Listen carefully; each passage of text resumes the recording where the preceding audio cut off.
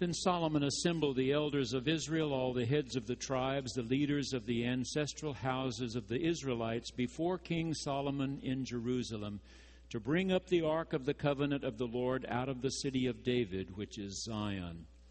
The priests brought the ark of the covenant to its place, in its most holy place. A cloud filled the house of the Lord, for the glory of the Lord filled the house. Then Solomon stood before the altar of the Lord and said, O Lord, God of Israel, there is no God like you in heaven above or on earth beneath, keeping covenant and steadfast love. But will God indeed dwell on the earth? Even the highest heaven cannot contain you. Regard your servant's prayer toward the place of which you said, My name shall be there.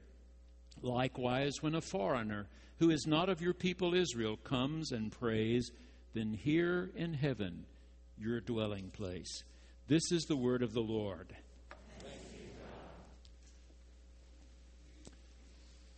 118 years ago, a young preacher with a young wife and a new baby came in a covered wagon to found a Methodist church. There was no town here. There was no state here. It was Indian Territory. 34 years later, that congregation had been through a brush arbor, into a wood building, into a brick building when they envisioned this magnificent place. 1927, the cornerstone was laid and the building was underway. They did such a wonderful job of planning that no addition was needed for the next 35 years. But in 1962, what we now call the Children's Building was added on, and that brought so much new space, so much new possibilities that no other addition was needed for 40 more years. And then in 2002, we completed the Jubilee Center. May 5th, 2002, we had the official opening of the new Jubilee Center. We wanted that to be very special. We had a naming contest, a committee of laypersons and clergy. They were not told who had submitted each name. Finally, they decided the Jubilee Center, which turned out to be Sheila Parr's recommendation. Yes, this is a great name. In the Hebrew Scriptures, every 25 years, every 50th year, debt's forgiven. Everybody gets to start over again with a clean beginning. Well, we decided we wanted a red ribbon to run all the way around the building. We wanted hundreds of pairs of scissors. Since this name comes from the Hebrew Scriptures, how about having the shofar, the person who blows the ram's horn at High Holy Days at Temple Israel or Congregation B'nai Amunah come? I called our friend Rabbi Sherman. I asked, would that be appropriate? Oh, sure, he said. He gave me the name, the number of the person who's done that for years at Temple Israel. He agreed to come. He came with his prayer shawl that morning and this ram's horn that had belonged to his grandfather and then to his father and that he now used on High Holy Days. So we had readings with children, youth, adults. Cut the ribbon, the ram's horn sounded, and everybody went inside. Don't you suspect it was a glorious day when they opened Solomon's temple? Rabbi Gunter Plaut says that David, of course, founded the new capital city in the year 1000 before the Common Era. Jerusalem is now more than 3,000 years old. That David reigned in Jerusalem for approximately 30 years, and then Solomon became king in approximately 970. He immediately began work on the temple. It took 7 years to get it built. And now came the dedication. That's what today's text is all about. Coming to dedicate the temple. Number one, the first thing they decided is we need to bring into the holiest of holy places the Ark of the Covenant. That beautiful box that held the Ten Commandments. Oh, we've known about that box a long time. Moses, Aaron, Miriam decided that these tablets God had given Moses up on the mountain were so special, they should keep them in a beautiful box. It would have long handles on it so that men could lift it onto their shoulders, and every time the camp was moved to a new place, they could bring this beautiful box. Now they had a capital city. Now they had a temple. They could put that beautiful box into the holiest of holy places where only the high priest went, and he only once a year on Yom Kippur, the Day of Atonement, to ask God, please move from the seat of judgment to the seat of mercy. Forgive us once more. Set us right with you once more. Send us into this new year. The past few Sundays, we've been dealing with that highly dysfunctional family that God chose to be His people Israel. Abraham and Sarah, right on down to Isaac and Rebekah, to the twin sons Jacob and Esau. I dealt with the Jacob stories for several Sundays, but I didn't deal with that part where he first began to run from his brother, when Esau realized that Jacob and their mother had tricked him and an aged, almost blind father out of the birthright. He said he was going to kill Jacob. Jacob started running. He eventually ran 400 miles back to his mother's hometown, where he worked for 20 years for his mother's brother, his uncle Laban. But on one of those lonely nights when he was running from Esau, he pulled up a rock for a pillow. And after he had gone to sleep, he had a vision of a ladder stretching all the way up to heaven. Jacob didn't climb the ladder. Angels descended and ascended and descended and ascended through the night. And the next morning he woke up and said, "Wow." And then he says something that I find very interesting. You remember that at the Jabbok River that we did deal with a couple of weeks ago, Jacob begged for the name of God. He was not given the name. He gave his name to God. God didn't give his name to Jacob. God would give that special name to Moses more than 400 years later. But since these stories were told around campfires for hundreds of years, even though this younger Jacob doesn't know the name, the storyteller does. The storyteller knows the name. And so that storyteller puts into Jacob's mouth the name. Surely, he says, the Ehyeh Asher Ehyeh, our Elohim, was in this place. And I didn't know it. I didn't know it. But I know it now. I'm going to pile up these rocks right here. I'm going to call this place Bethel, the house of God. And then he started running again to the north. He didn't expect God to be there. But after he piled up those rocks, when his people came back to that spot the next time, they expected God to be there. When I counsel couples who are about to be married here, I say, we're so glad you've chosen to be married at Boston Avenue, United Methodist Church.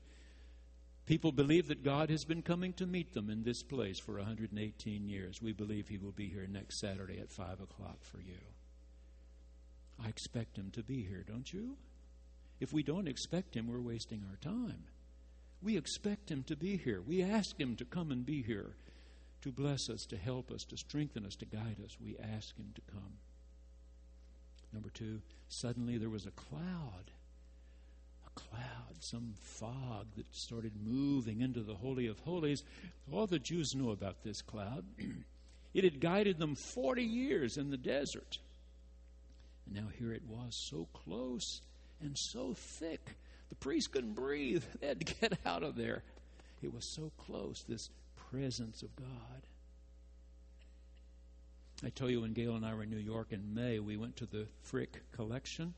There are enough wonderful paintings there to make that worth a trip any time, but we happened to be there when they were having a special showing of a collection of Rembrandt's works. We've really enjoyed and been blessed by the work of Rembrandt in any number of great museums. We've been to his studio in Amsterdam. He was born a long time ago, 405 years ago, in 1606. He lived 63 years. When he was a young artist, he began to paint scenes of Jesus' life. One of his best known is the woman caught in the act of adultery. Jesus is listening to her. Ask her, where are those who condemn you? You remember? Look at the face of Jesus. It's very white, has a high forehead, beautiful chestnut-colored flowing hair. Not the later paintings of Jesus. Not the later paintings. What happened to him? To Rembrandt, I mean. He married a young woman whom he loved with all of his heart. They had 4 babies, one right after the other. 3 of them died. And then his wife suddenly got ill and died. She was 30. In 10 years, he'd lost 3 out of 4 babies, and now his wife. Grief-stricken.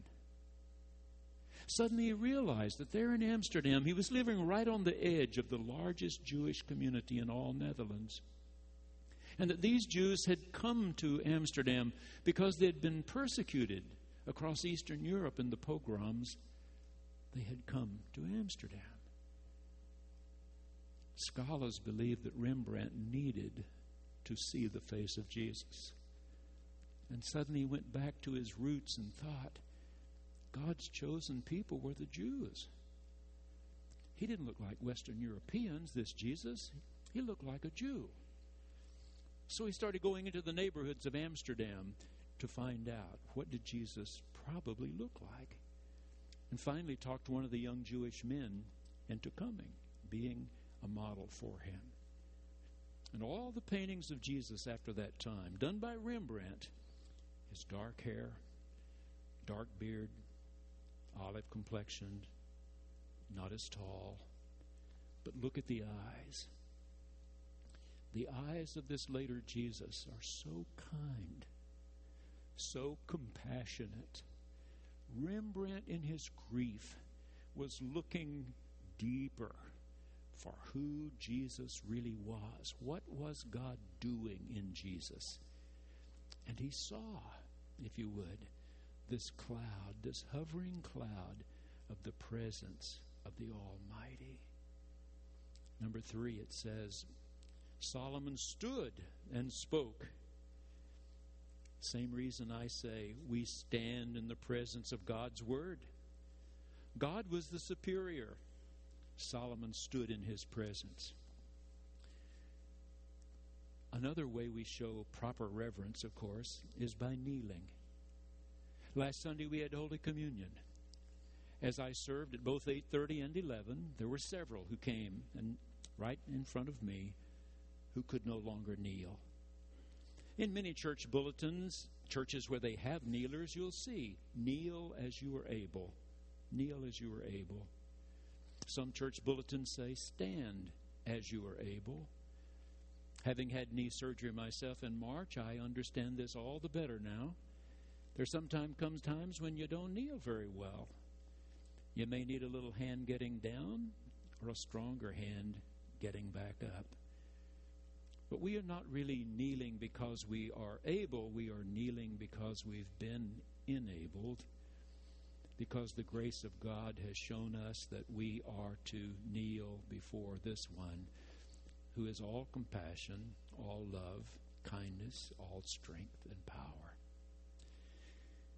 So Solomon says, can we contain God in this beautiful building? Not a chance. Not a chance. Best we can hope for is that God has chosen to put his name here. But if his name is here, we believe we can come here and pray, and he will hear us. And, oh God, even when the foreigners come who are not Jews, he said, if they come to this place to pray, we pray that you will hear them as well in your highest heaven, that you will hear the prayers of all your people directed toward this place where you've chosen to put your name. Dr. Emlyn Ott is a professor at Trinity Lutheran Seminary in Columbus, Ohio. She has recently written about one of her dearest friends, a woman named Linda. They're about the same age. She said, Linda and I were such good buddies that when our 50th birthday came, we decided we both had a little time off. Why didn't we take a road trip together? The kind you see in movies and plays. It was a great time. We got back, ready to go on with the rest of our lives, when Linda started feeling ill, went in for a checkup. She was found to have cancer. She was diagnosed almost immediately as having a very, very aggressive form. She went through all kinds of chemotherapy, radiation. Nothing turned it, nothing.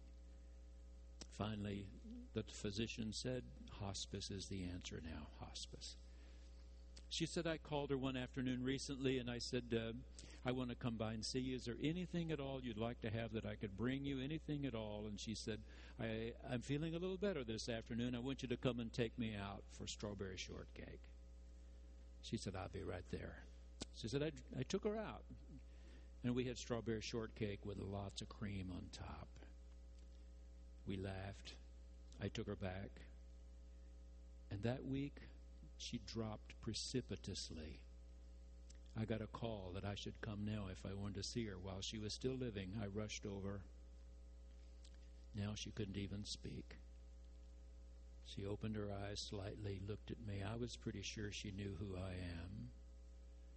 I am a professor, but I'm also an ordained Lutheran pastor. This is my friend. I'm also her pastor. And so I chatted with her a few minutes about some of the really great times we'd had. It was time for me to go. I didn't know just what to do.